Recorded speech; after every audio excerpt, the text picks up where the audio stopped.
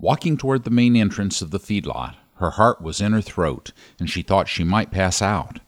The sun shone far too bright. The voices in the crowd rang too loud. "It's another door," she chanted. "It's another door." She was 24, a grad student, and trying to get her thesis approved. She also had autism. She knew she had the intelligence and talent to make it, but how would she get past the gatekeepers? Hi, I'm Garvin DeShazer, and this is your Daily Inspiration.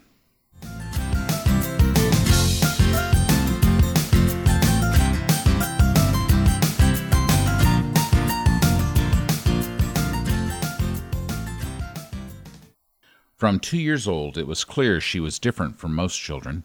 She panicked at any routine change, retreated at loud noises, and often threw fits. At first, her mother dismissed it as a phase, but by the time she was 4 and still not speaking, there was no denying the problem. Temple is what we call an infantile schizophrenic, said her physician. She probably will never speak. Fortunately, her mother refused to believe the authorities and made sure she had the same opportunities as other children. As soon as she could speak, Temple was sent to public school, then boarding school. She worked summers on her aunt's ranch. "Those things were uncomfortable for me at first," she says, "but they helped me open doors to new worlds."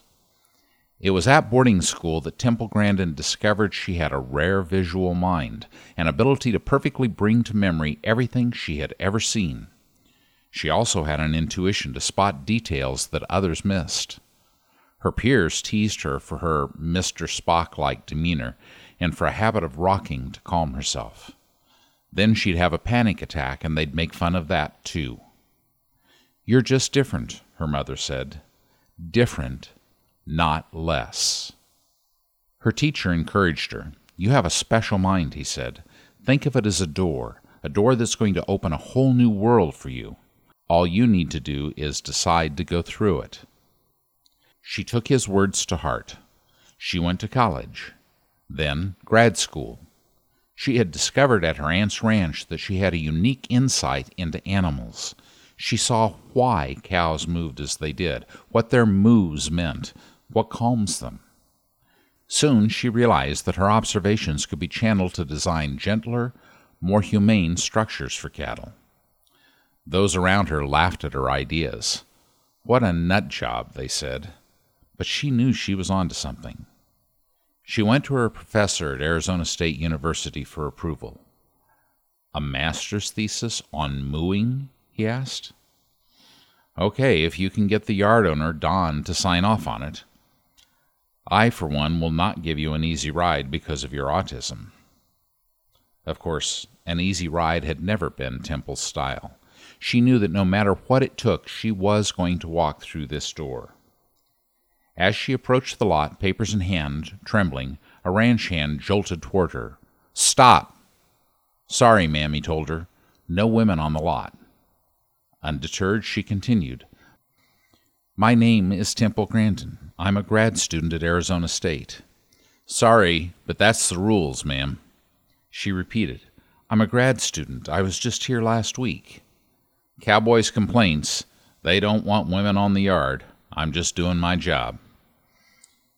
"Ma'am, you're holding up the line," said another. "Turn around and don't come back." But she was not giving up. Hitting a thrift shop, she disguised herself in men's clothing and a cowboy hat. Then she muddied up her outfit to blend in. Now in full character, she approached the lot. This time, she was waved in without a second glance. She beamed in triumph. Her ploy had worked. But then Don refused to sign and again asked her to leave. Slouching to the ground, she thought, "What more can I do?" As she started to leave, another man stopped her. "Ma'am," he said with a gentle smile, "Don don't sign nothing. I do the signin'. I'm not even sure Don can write." She laughed in humble appreciation. A door had opened, and he held it. After her thesis was approved, Temple Grandin opened many more doors. She designed a more humane handling system for cattle that now serves most of North America. She received her Ph.D., and she began lecturing worldwide on animal husbandry and autism. It was a satisfying journey.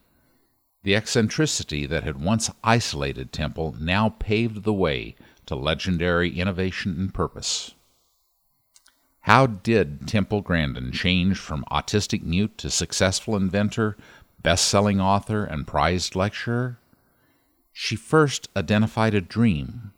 She then courageously persisted in steps to reach that dream. She used her oddities to her advantage, and she drew strength from those who believed in her. What gifts do you possess that make you unusual, or perhaps even odd? How far will you go to step through the door of your dreams, no matter who opposes you? Are you willing to affirm, "I am different, not less," and walk through that door today? Thanks for listening. May your day be filled with love, laughter, and joy. Bye for now.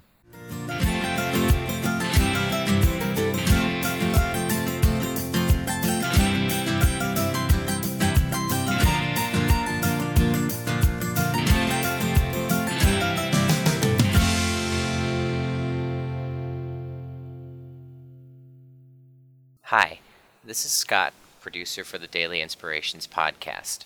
We hope you're enjoying these stories, and if you'd like more inspiration in your life, visit mydailyim.com.